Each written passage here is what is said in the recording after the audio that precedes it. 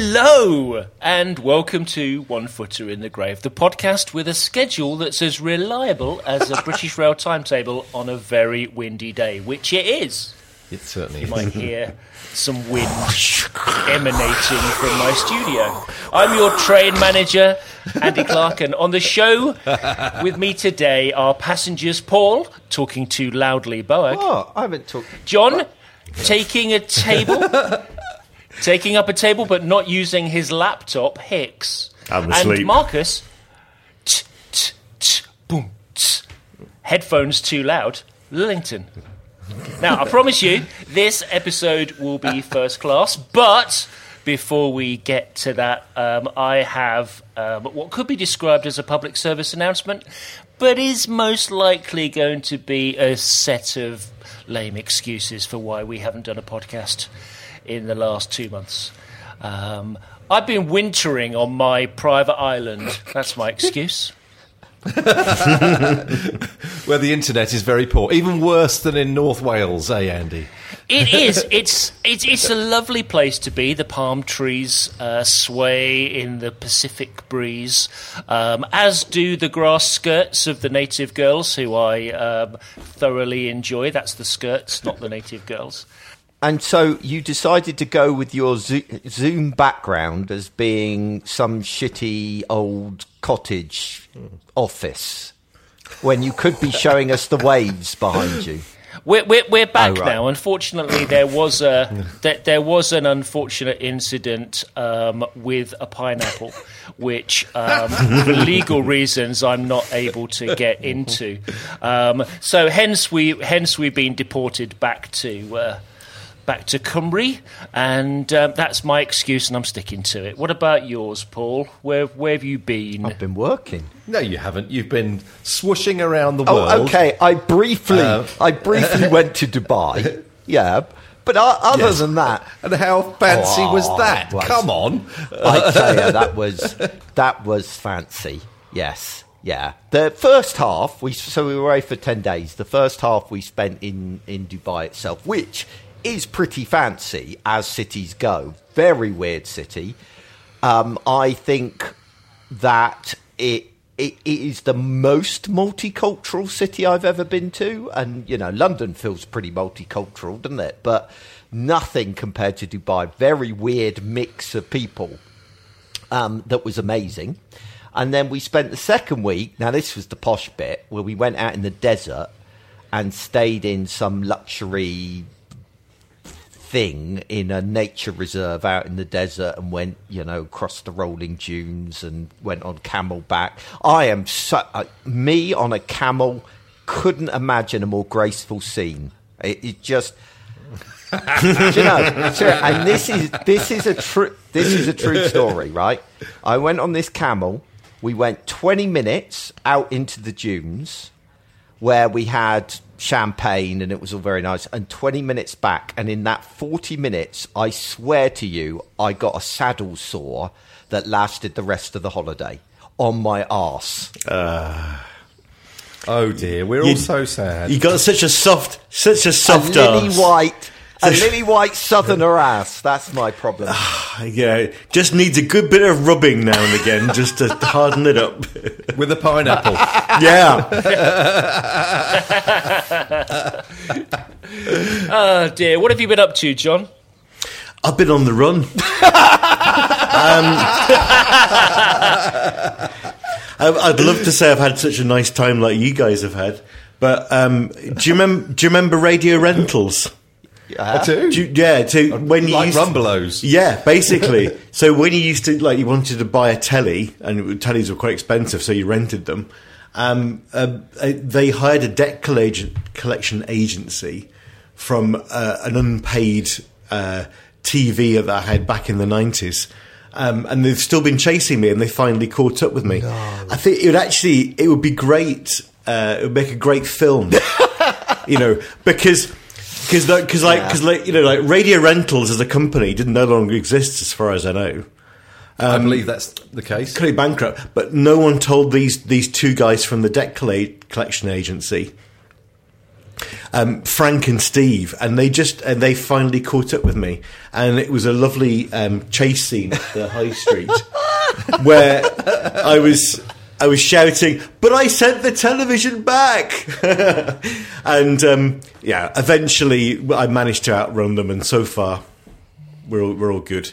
So yeah, I'm going to keep an eye on kind of like doors and exits. That sounds such a ridiculous story. I have no idea if there is any truth in any of that you've just said, because I'm struggling to find any aspect. I mean, obviously, I don't believe the running for a start. We can rule that bit out. Oh, come on! But I can, when my life is in danger, I can still have I can do a good sprint. But are you seriously saying that you had debt collectors turn up from something that you bought in, or didn't even buy, rented in the 1990s? That's what I'm saying. It's not true, though, is it, John? He cannot confirm nor deny. Seriously, I actually believed some of that. Was the whole Seriously? Yeah, was the whole thing made up from beginning to end? Well, yeah. I did once rent a TV from Radio Rentals. That part is true. So I've not been anywhere swanky. All right, so I had to come up with something. Well, yeah, but of all the things you could have come up with, right, you could have gone down Andy's route of going, I was on a tropical island. Yeah, you're getting a critique on your story. But if you're going to go... That was not me, though. If you go kind of a chase over a debt for a rental... Right. So that's the key bit. That's the bit you can't believe is the running. That's what it all comes down to. Come back to it. You were with me. You were with me up to that point. And you said, like, John being athletic? No, I think it was probably more that I couldn't imagine myself in a chase. You know, well, certainly one that... It would be a very short chase. And with an inhaler being waggled every few minutes. No, that was brilliant. You totally had me, John. I'm sorry to say. I believed every word. Do you know what? That wasn't the intention. I thought everyone would just go, oh, yeah, that's a very move on. But, yeah, I know where your limits are. We honestly thought that you owned £18,000 on a 17-inch television. Yes, it was only £180 when you first rented it. And it was only a 12-inch. Yeah. What's been up with you, Marcus? But no, I've been close to death's door. Not really. Oh no! Tell us more. Was it your hip? Is your hip given out, or is the angina bad? Oh, I did have a lot of problems with my hip when I went on holiday. Anyway, so 4 weeks ago, I got a bit of a cough, sore throat, and I thought, oh, here we go, I've got COVID. Tested, nope. And then I got worse and worse and worse, and I got like infected sinuses. Anyway, that's all boring. Blah blah blah. 2 weeks of that, felt awful. Negative tests on COVID on about 10 tests I did. Then went on a skiing holiday. 2 weeks ago, which was all bloody marvellous. Came back, as 10 of us went, 6 out of the 10 of us got COVID. Wow. And I was one of them. So I've got COVID currently, as we speak. So I'm going to touch the screen. Have you got your sense of smell? Yeah, fine. I just feel a bit tired. It's a weird one. If you just sit there watching TV, you don't feel like there's anything wrong with you. I sat here. There's nothing wrong at all. But if you walk up the stairs a bit briskly, it's like, oh my god! Again. Although I'm definitely getting to the end of it, because I'm starting to feel somewhat better now. Although still testing positive. You're still just describing my everyday, walking upstairs briskly, making me feel a bit tired. More so than normal, Paul. That's all. Because have the rest of you had it? No. Has everyone had? No. Because we seem to be in the minority now. The people who haven't. Just about everyone I know around me has had it. But what? I'm convinced I picked it up on the plane on the way out. The plane? On the way out to where? Austria. But everybody would have had a PCR test before they went out. Not anymore. Nope. No, of course not now. On your way out and on the way back, it's just if you can travel. If you have been fully vaccinated, you can travel now. Yeah, you are right. There's no, you don't do any tests at all. So it was a bit of a surprise. It was like, oh, well then, fair enough. I'll stay in for the week, but not that interesting. Nowhere near as interesting as being chased by by the bailiffs, by debt collectors. I've probably told this story before, but I worked for a design agency in Chester many years ago, and they had a client who was a debt collection company from up in the northwest somewhere, and the tagline for this debt collection agency was, "We don't fuck about." No. We'll get the Muppet. which I thought was genius. Genius. Yeah, it sounds scary. Can I just ask Paul, have you got a glass of wine? Yes. Have you got a problem with that? No. I haven't got a glass of wine. It's very accusatory. No. I was just wanting to know if that was, you know, that was what was in that. Not Ribena or something. No, it's been one of those days that even though it's only 4:00, I feel the need for a glass of wine. Well, I think that Paul is also celebrating, aren't you, Paul? You're celebrating your impetuous decision that you made a few weeks I'm having ago. a midlife crisis again. Can you have more than one? I think you should. Yeah, I think. Well, look, Upper midlife crisis? yeah, you've got. If you think about people that pass through the menopause, they get hot flushes, so they get like bursts of it, don't they, over a period of time. People, yeah. No. So, and if you chaps had the menopause? Apparently, according to a reliable source that I read on the internet, men can have menopause as well. No, really? No, they can't. No, I don't know why I said people. It just came out as people. Yeah, so it's like I'm getting waves. Is my point. My waves of midlife crisis. The first one was when I was 40 and I decided randomly to get a tattoo for no apparent reason. And now I'm on the midlife crisis of, screw this for a game of soldiers, I'm going to travel around America in an RV. So this is the latest version of my midlife crisis. So we're flying out on Wednesday. We don't. What, and not coming back? I thought you were going out just to do a bit of a recce. Well, it's escalated since then. Okay. According to my wife, it has anyway. I think we're going out to do a recce. She's going out to buy one. So I guess on that basis, it's her midlife crisis, not mine. But anyway. So, yeah, I mean, basically, if we can buy one, we will. So it's the perfect time to do it because America's still in the middle of a pandemic. There's a global inflation going on at the moment, which means it's more expensive to borrow money. Everybody is reevaluating their lives, so the cost of RVs is going through the roof. So really, it's the optimal time to be doing all of this. So, yeah, we've really got to go for it. You've got a big birthday coming up, haven't you, Paul? Has that got anything to do with it? Well, yeah, absolutely. When I was 40, it was a tattoo. When I'm 50, it's an RV. So, when I'm 60, it'll be Andy's private island I'll be buying, I suspect. It'll be a tattoo of an RV. Very good. Excellent. Oh, well, good luck, Paul. I mean, if you're not coming back for a year or whatever, are you coming back ever? Yeah. When you're 60? So, yeah. The plan... originally, the plan was to go for a year. But right. the practicalities of that, of getting a visa at the moment, when America really hasn't opened that long after COVID, is just so backed up. So what we're basically doing is we're going for 3 months at a time, the maximum you can on your ESTA. Then storing the motorhome, coming back for a few months, sort our asses out, and then go back out again. So, I say that was the plan. But then, so we're going out on February 23rd. So February, March, April. So partway through May, we'll be coming back, and then pretty much turning around and going back out again because I've got some work in Minnesota.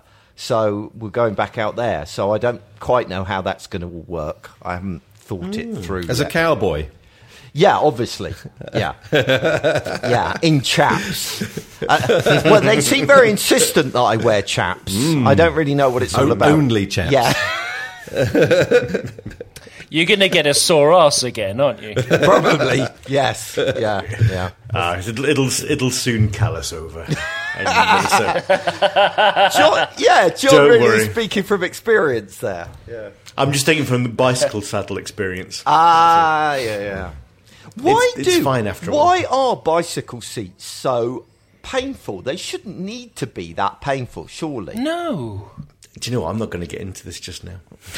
Is it a controversial subject? Yeah, it's a subject for another podcast, I think. Oh, blimey. But basically, why? Because we've got so much on our agenda today, we couldn't fit it in. I'm just testing how much I can push lies with you. That's great. It's fantastic. But anyway, yeah, Minnesota, great place to escape from radio rentals. Anyway, that sounds fantastic. I'm very jealous. I'm very jealous. Well, I don't know why either of you are jealous, considering you're both perfectly capable of doing the same thing. We are, but we haven't, and that's why we hate Oh, you I see. for it. That's what it is. See, Marcus, I'm not jealous at all. No, Marcus, I get, right? Marcus, you don't really like travelling that much, do you? You like your once-a-year holiday, but you wouldn't want to do something like that, would you? Oh God, no! No. Awful. Living in a caravan for 3 months. Yeah, dreadful. Exactly. Yeah, and also I've changed my life upside down. I mean, I know I've been saying that for about 2-3 years now, but it's still. I've only lived here for just over a year, so it's all very new to me. This is my adventure, if you like. Yeah. So I don't really want to go off on another one. Yeah. Do you keep finding rooms that you didn't know you had?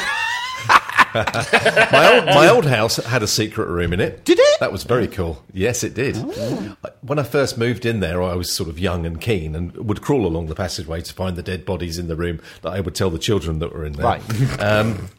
But after a while, you're just like, I can't be arsed. It's too difficult to get into it. Basically, it was... there was a big, long extension on the back of the house, and one side of it had 2 stories up over it, and the other side was just like... It just sort of went down over it, and they just sort of thought, bollocks, we'll just put the roof over the top of it.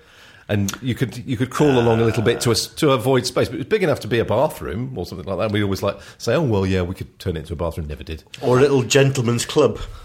Yes. Or a safe room, if you wanted to hide from the debt collectors. Yeah. Exactly. That's what you need. Things just keep coming full circle in this chat, don't they? To the lies that John he's ripped my world apart with his lies. I think you're gonna miss a lot when you're in America, Paul. You're gonna miss people that can spell and talk properly. That's gonna be be something that you miss a lot. I'll give you the talking properly bit, but I won't give you the spelling. Because I have come to believe that actually their spelling makes a lot more sense than ours. If we're honest, someone sat down and intentionally simplified the English language. And I think whoever... Well, they had to. Yes. They had to. Well, obviously. Yeah, I'm not... So that they could understand it. Because they have people for so many different backgrounds is what you mean. Don't you, Andy? You're not implying that Americans are thick. You're just saying that, so many people were speaking English as their second language. That was what you meant, right? Yes. Beautifully put. So I actually prefer their spelling to the point now where I've just given up. And everything I write is in American English because I got fed up with, there were certain publications I wrote for. I'm looking at you, Smashing Magazine, that always wants it in American English. And so I thought, screw it, I'll just do it all the time. Paul, I just want to say now that it's been nice knowing you. But I'm shocked to the core. Oh, I'm sorry, An Marcus. Englishman. I know. What, you literally do type colour, COLOR? Yeah. Okay, the big test. The big test is what are pants? Oh, pants are underpants still. I mean, Okay, I'm not that barbarian. And as for colour, Marcus, anybody that's ever written any CSS has had to endure that for donkey's years. So that's not anything new. It was a random choice. I could have picked many of them. Yeah. So optimize and things like that, I've often written variables and wanted to put a pound sign rather than a dollar sign. Yeah. Doesn't work, does it? No, but it doesn't feel right. Just like Yeah. Now, I tried that with euros. It doesn't work either. No. You know what else you're going to miss when you're over there, Paul? What's that? Vegetables. They don't have vegetables in America. Hang on, whoa. This is the man who started this series with a whole section on America and potatoes. I might have mentioned potatoes in passing, but that is true. Apart from potatoes, which they have in abundance. many, many different ways, as long as you can fry them, then they can eat them. Apart from potatoes, there are no other vegetables. Again, on I the American think you're continent. making an enormous assumption that I eat vegetables here in the UK. Well, this leads me on very neatly, this segue, Yes. into John's big question of the week. Which vegetables can go to hell? All of them. And I'd be interested in your thoughts, actually, because I've got strong opinions on which vegetables, which is a lot of them. Really? I remember Jeremy Keith coming on the Boag World show once, and I asked him a question, and he said, "I reject the premise of your question," and that's always stuck with me. And so I'm going to reject the premise of your question because I don't think it's so much about the vegetable and instead about how it's prepared. Okay, yeah. Because I think there can be an enormous, even vegetables that normally I wouldn't like, if they're prepared well, which normally involves large amounts of butter and fat, roasted. Yeah. Anything is bearable in that case. And also, there was a lot of vegetables that in the 1970s, when we were all growing up, that were basically boiled to oblivion and ruined. That actually are not put the bad. sprouts on with the turkey, love. Yes, for the same length of time. Yeah. So we get a nice sprout drink at the end of it. Yes. I hear what you're saying, Paul, but my evil vegetable, that's not the case. Okay, what's yours? Actually, because I think it's a delicious vegetable. Right. It is the Jerusalem artichoke. So why is it evil then? It's evil because if I eat it, and pretty much anyone eats it, it will become a very windy day. As it currently is.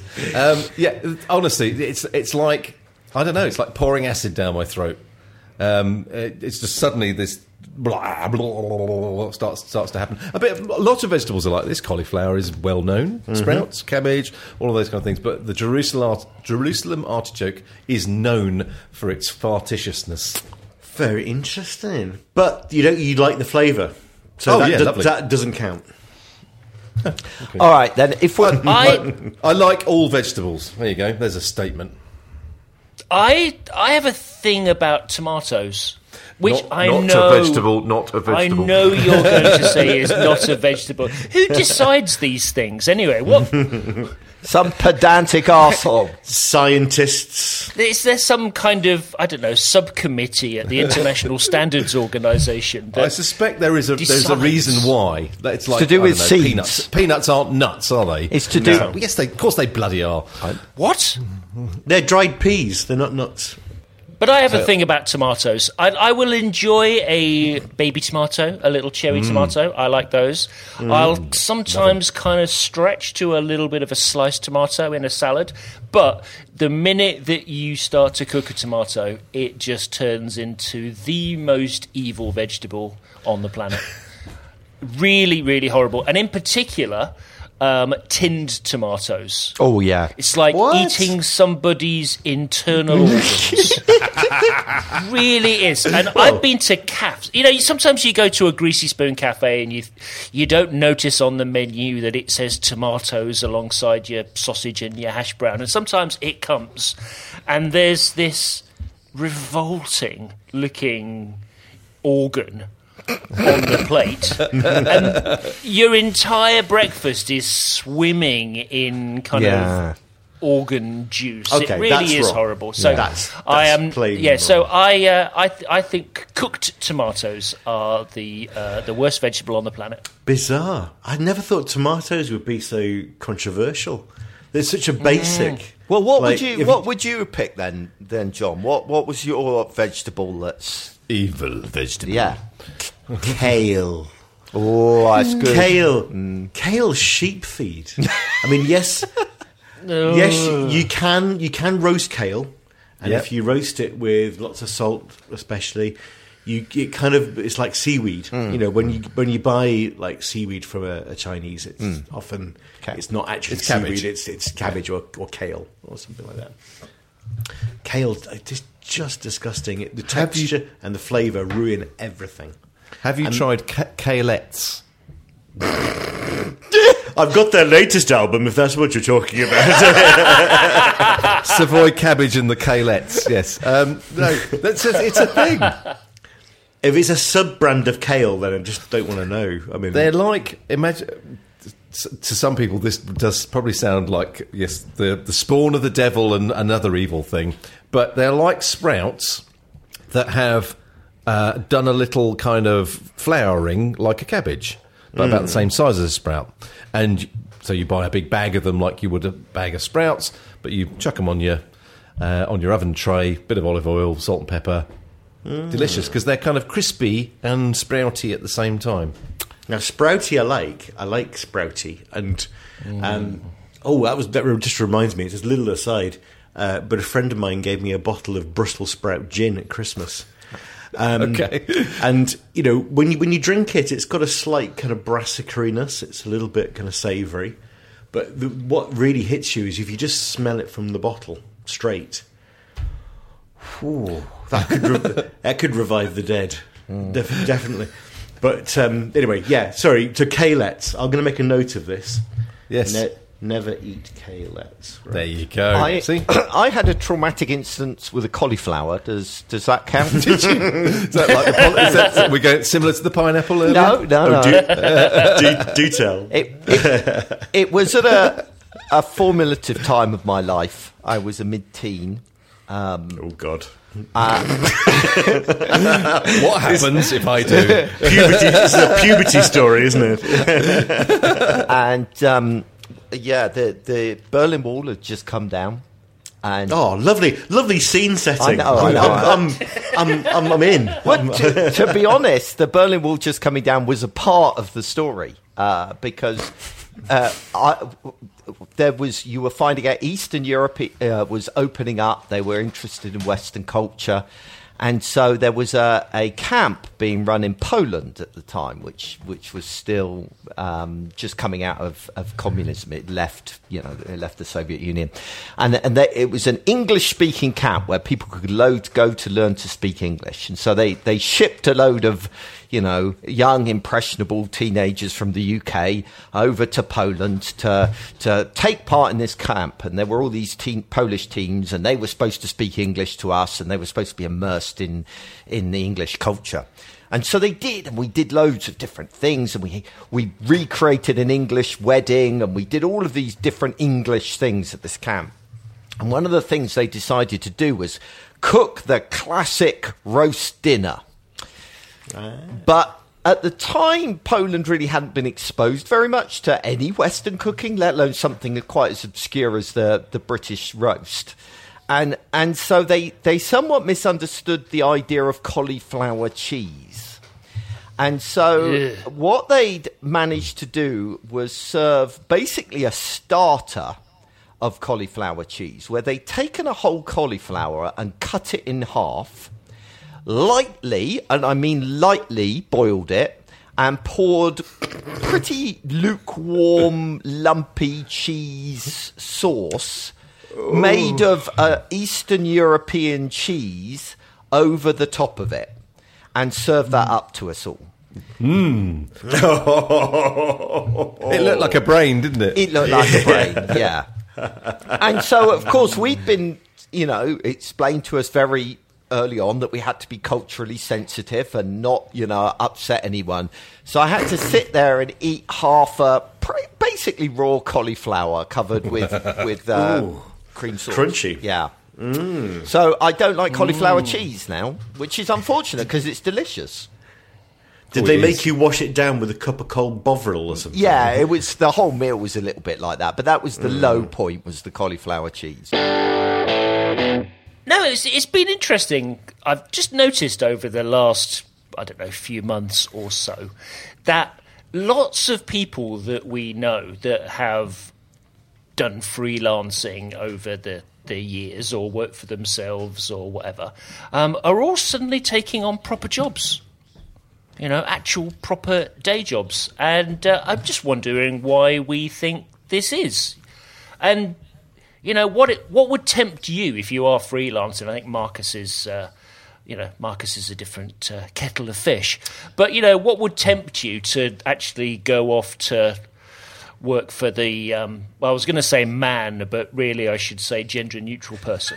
Andy, that's what you've done, isn't it? Effectively, yes. In theory, you're now officially, I guess, a contractor, which is the worst of both worlds, isn't it? Really. Obviously, I run a design agency, and we have a wide variety of clients, and I derive my income from multiple sources, and therefore I am not, in some other way employed by the client. Okay, sorry. Exactly. Sorry, I didn't know that. But I spend a good deal of my time working for Nozomi Networks in Switzerland, and I've been doing that for 3 years. And what we've done is we've progressively increased the number of weeks that I work for them throughout the year, alongside, obviously, my other multiple income streams. Yes, yeah. And there are pros and cons in that from my experience. I mean, there are some absolute definite pros. They are really nice people. They are good payers. They pay well and they pay reliably, which, if you're a freelancer, is always one of the issues. And although when I tell people that, Nozomi Networks is a cybersecurity company and I work on their cybersecurity product, you'd be, oh God, really? And, you could actually think, well, hang on, that must be the most boring job in the world. But actually, they are really good people. I'm always of the belief that you make the job what you want it to be.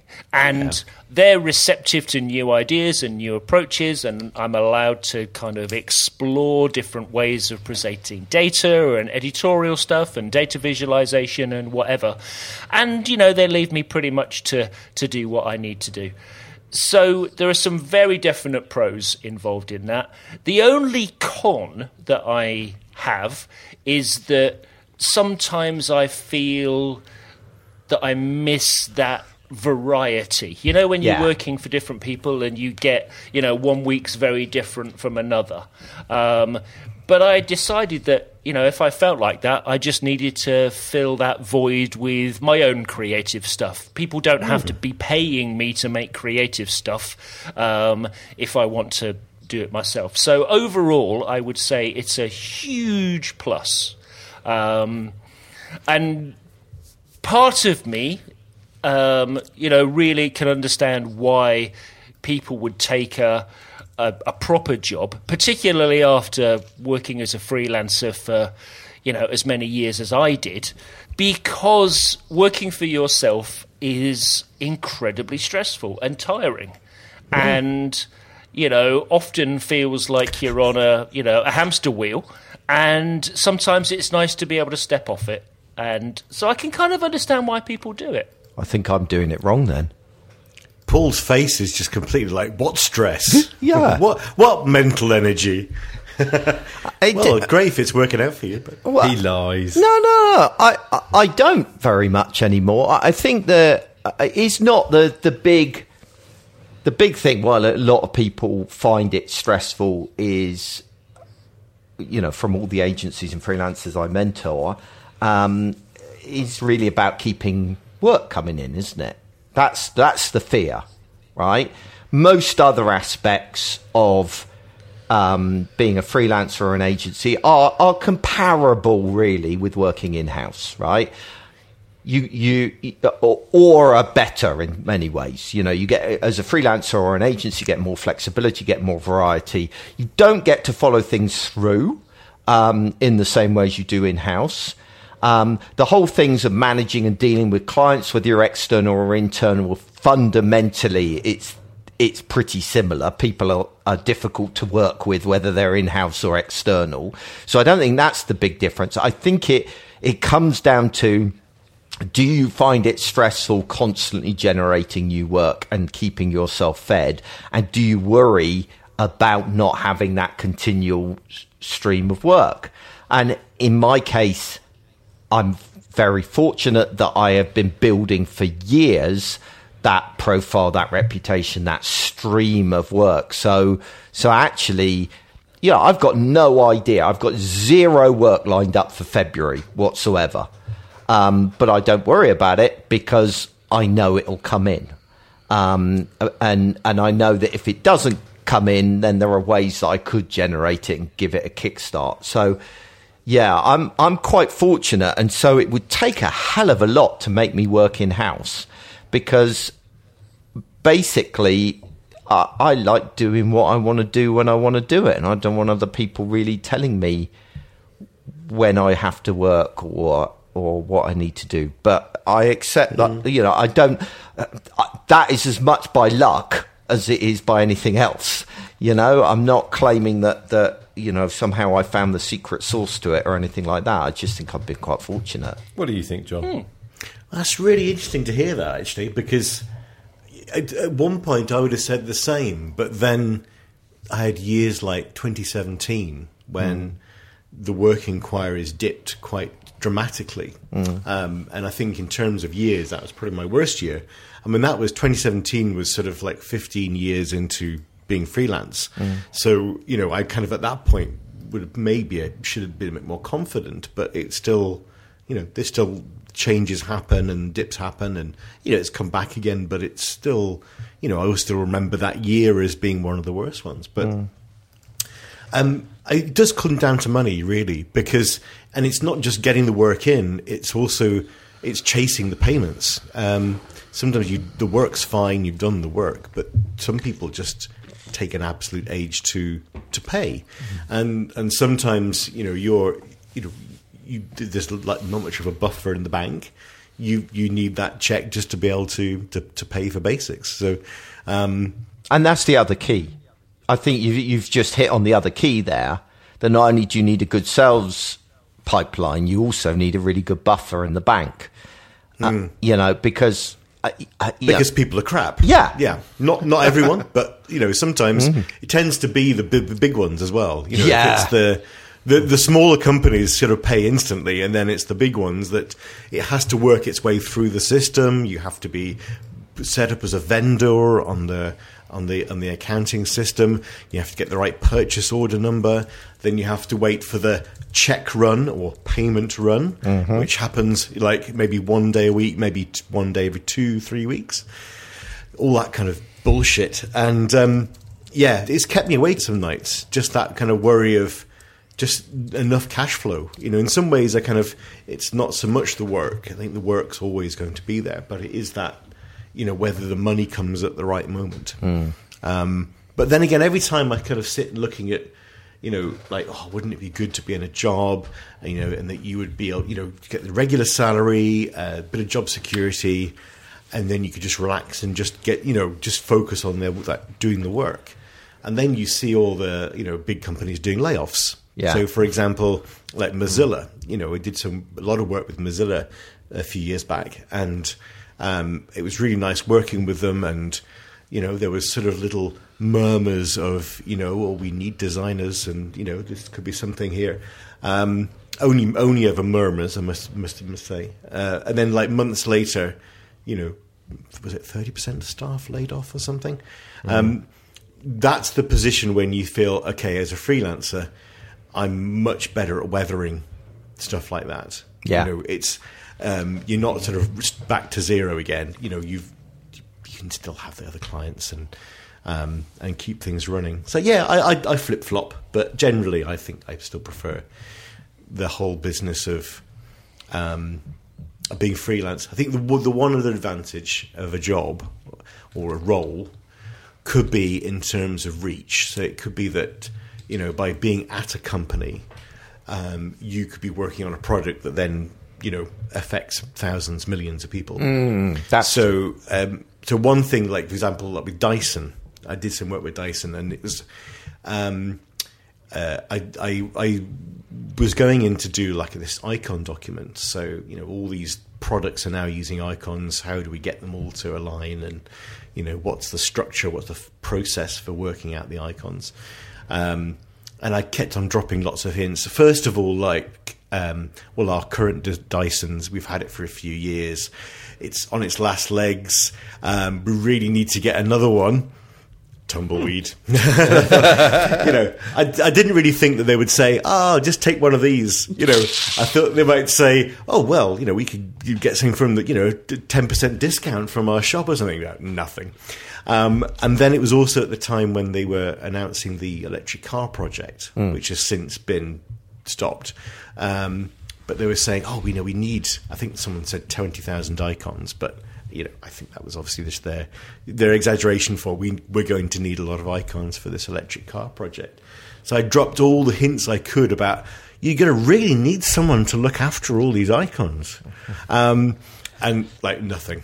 That would have been a role where I would have said, yeah, I would do that if I could get the job. I would do that because it would be working on something that would be quite big. Between the.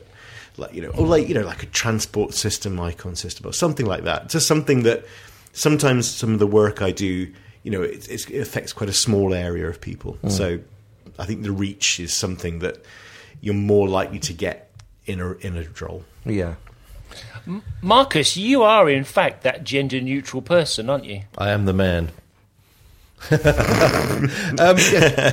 I have opinions on this because we have.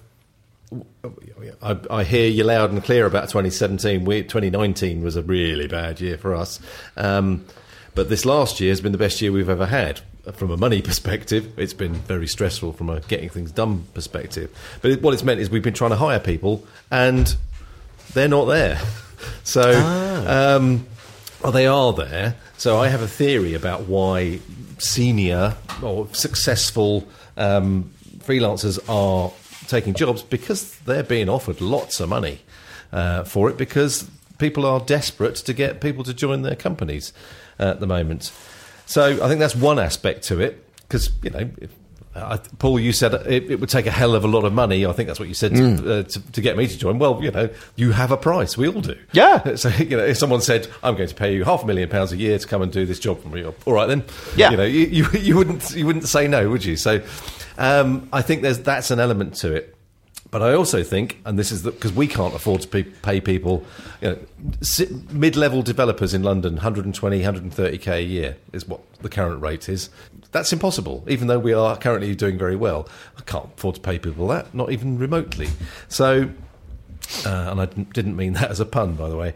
But what we've found is that we need to offer the people that we've interviewed, and we have now filled all the posts, is what you're saying you get from your job, Paul. I think you said, I want to do what I want when I want to do it. And that's kind of what, as an employer, we have to, not quite that loose, but to a degree, yes, there is a job to be done here, but you're not expected to start at 9 a.m. and finish at 5:30. It's we are a fairly small, flexible outfit who really it's just about getting the job done and trying to enjoy ourselves while we're doing it, and ensure that we do a good job so that people want to employ us again in the future. So getting that message across has got these new employees to choose us. That's what I think it's all about. I think there's a dearth in talent. I think it's the current culture as well. I think COVID has made everybody. Well, I know because it's all over the media. What's it they call it in America at the moment? The big quit or something. The Great Resignation. Yeah, that's it. I was close.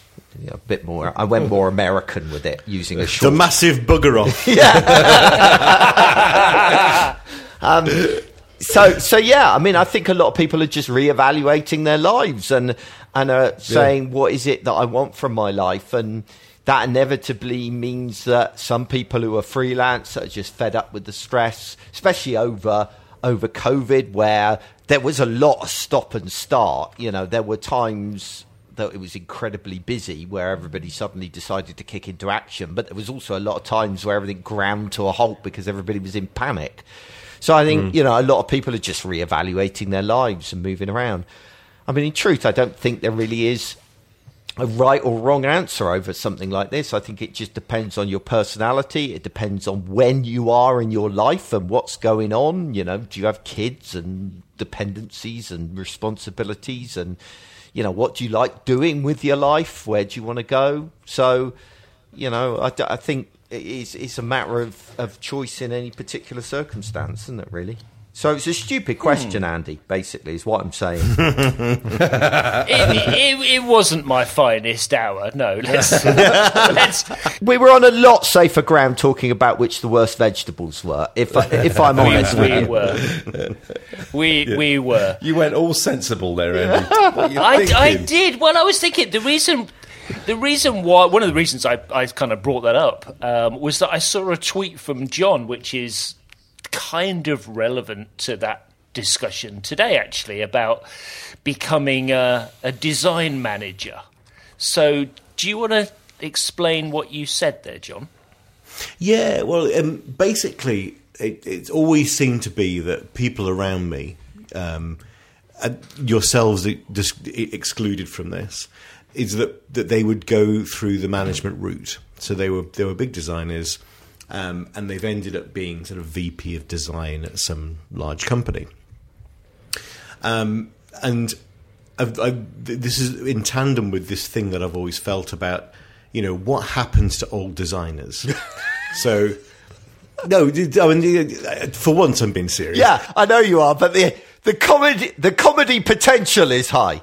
They start a podcast. Do they get sent to Eastbourne or something? But they start a podcast, absolutely. But this, you know, you don't see many people who are actually just like designers in their 50s and 60s. You know, you can think of like big name people like maybe Johnny Ive or like Peter Blake, for example. You know, people who are like artists. But generally, that path is that, you know, because you want to earn more money, I think is the idea, is that you become more managerial. And so, for example, at the moment, I'm freelancing with a US public health charity. And, you know, I'm not the design manager. I'm just, you know, I say just a designer. And I have a much younger design manager that who is my client.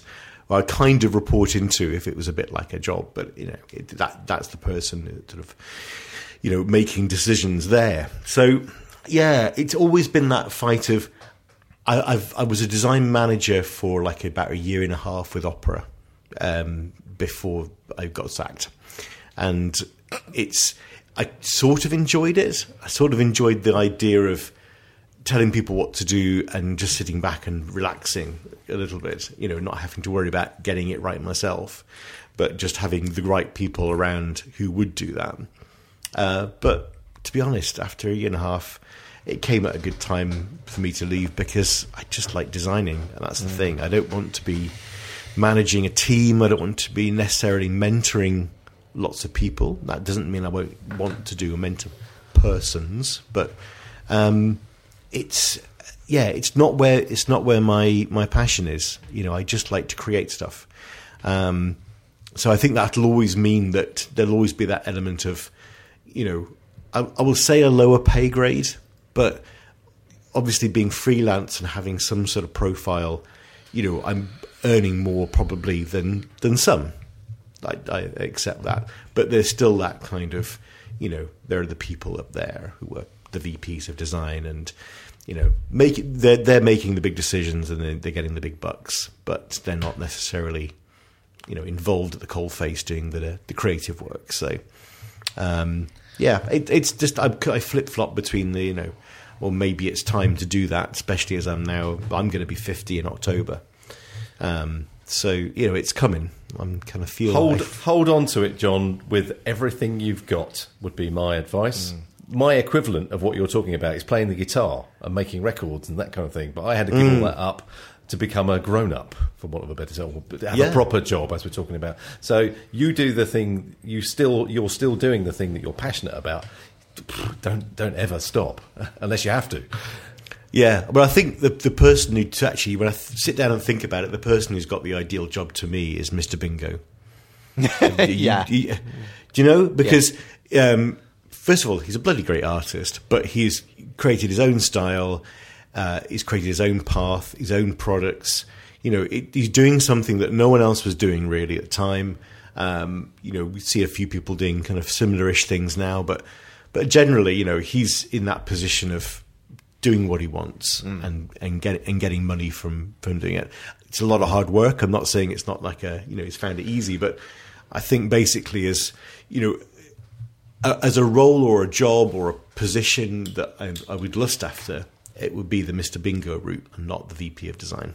I mean, a lot of it comes down, John, to getting yourself in a position. Well, you've got one of two routes to do, haven't you? Really, you've got the Andy route, which is getting not employed by somebody because he's absolutely not, but found a very generous client with, which basically lets him shape that role in the direction that he goes largely himself. Or you go down the Mr. Bingo route, and to some extent my route as well of, you just make enough noise that people will come to you and let you do what it is that you want to do. But that's it. It takes a certain personality. I mean, look at Mr. Bingo. He's a great example of this. You have to be the Gary V's. You have to be the Mr. Bingos. You have to be mouthy. You have to have the buttload of confidence. Yeah. And yeah, I mean, you are Mr. Bingo just without all the pictures of cocks, basically. Yeah. Well, at least not the pictures of cocks that I publish. Yeah. Ooh, that's a title for the episode. Paul Boag's Secret Book of Cocks. I get emails from LinkedIn, I'm sure, half the planet, and I don't know why, but it now sends me, available design jobs. Yeah. And, probably because of, what I've got on LinkedIn or whatever, it sends me ads for VP of design or head of design or whatever these things are. And, once in a while I'll have a little kind of flick through. And quite often they'll be looking for, a design manager or a head of design because they've already got their design team all in place. And you think to yourself, well, what does that role actually include? And then I think about people that I know that have done design lead jobs at Facebook and in other places where they've done that thing that you were talking about in your tweet, John, which was, they've stopped designing and they've started managing. And that would be my worst nightmare, not only because I'm probably the worst manager in the world, but also because that kind of thing just doesn't interest me. But if the role includes, mentoring people, working with people, providing, the benefit of my many years of experience and kind of, just shaping the direction of things, then that's okay. But the day-to-day kind of, what projects are we working on? Has this been signed off? Has the client fed back about this or whatever? That kind of, I suppose, management in inverted commas role is really not interesting. And I certainly couldn't do it if I didn't get my hands dirty on, actual creative work. That would feel, in my mind, that would almost be as bad as, making My Little Ponies in a factory, which is, what I started off doing when I was 15. But in my opinion, the design leadership role shouldn't be managing clients and stakeholders and have we delivered this project on time. That's a project management role or a product owner role. I mean, a good design lead, in my mind at least, really should be setting the creative design direction for the entire organisation, should be responsible for things like the design system, the design language, those kinds of things, and maybe to some extent championing design best practice. Well, no, definitely it should be championing design best practice, explaining the value of design to the rest of the leadership and that kind of thing. So it's not that it's a role that doesn't appeal to me. It very much does appeal to me. My problem is nobody's ever offered me that role, right? You know, I honestly, you could work for Marcus. I've never been headhunted in my life, which I find deeply depressing, really. But it's confusing you, isn't it, Paul? It is, because I'm bloody amazing, and yet nobody seems to want to work with me, and I just don't understand that. No, but to some degree, what I was getting at there wasn't nobody's offered it to me in that sense, but I'm yet to be somebody. I've yet to see a design leadership role that actually is what I would consider to be a design leadership role, or what I would want it to be. Perhaps is a better way of wording it. Yeah. There are often glorified people managers, you know, and that to me isn't appealing. But what I see as a real design leadership role, that is appealing. But you'd still have to deal with, like Shit. you said, you'd still have to be champion of the design aspect of whatever it is the company did, which is always seen below engineering and product and sales and all that kind of stuff. So blah, blah, blah. Yeah, but let's be honest. Political role. Yeah, but let's be honest, Marcus. I quite enjoy that shit. True. So I'm unusual in that regards. You know, I like bullshitting people and you know, making compelling arguments and manipulating them into doing what I want them to do. So, you know, that's true. Yes, that's absolutely true. At least I'm honest about it, you know. And on that bombshell, shall we wrap things up? Go on, Andy. See us out. So thank you for listening to this episode of One Footer in the Grave.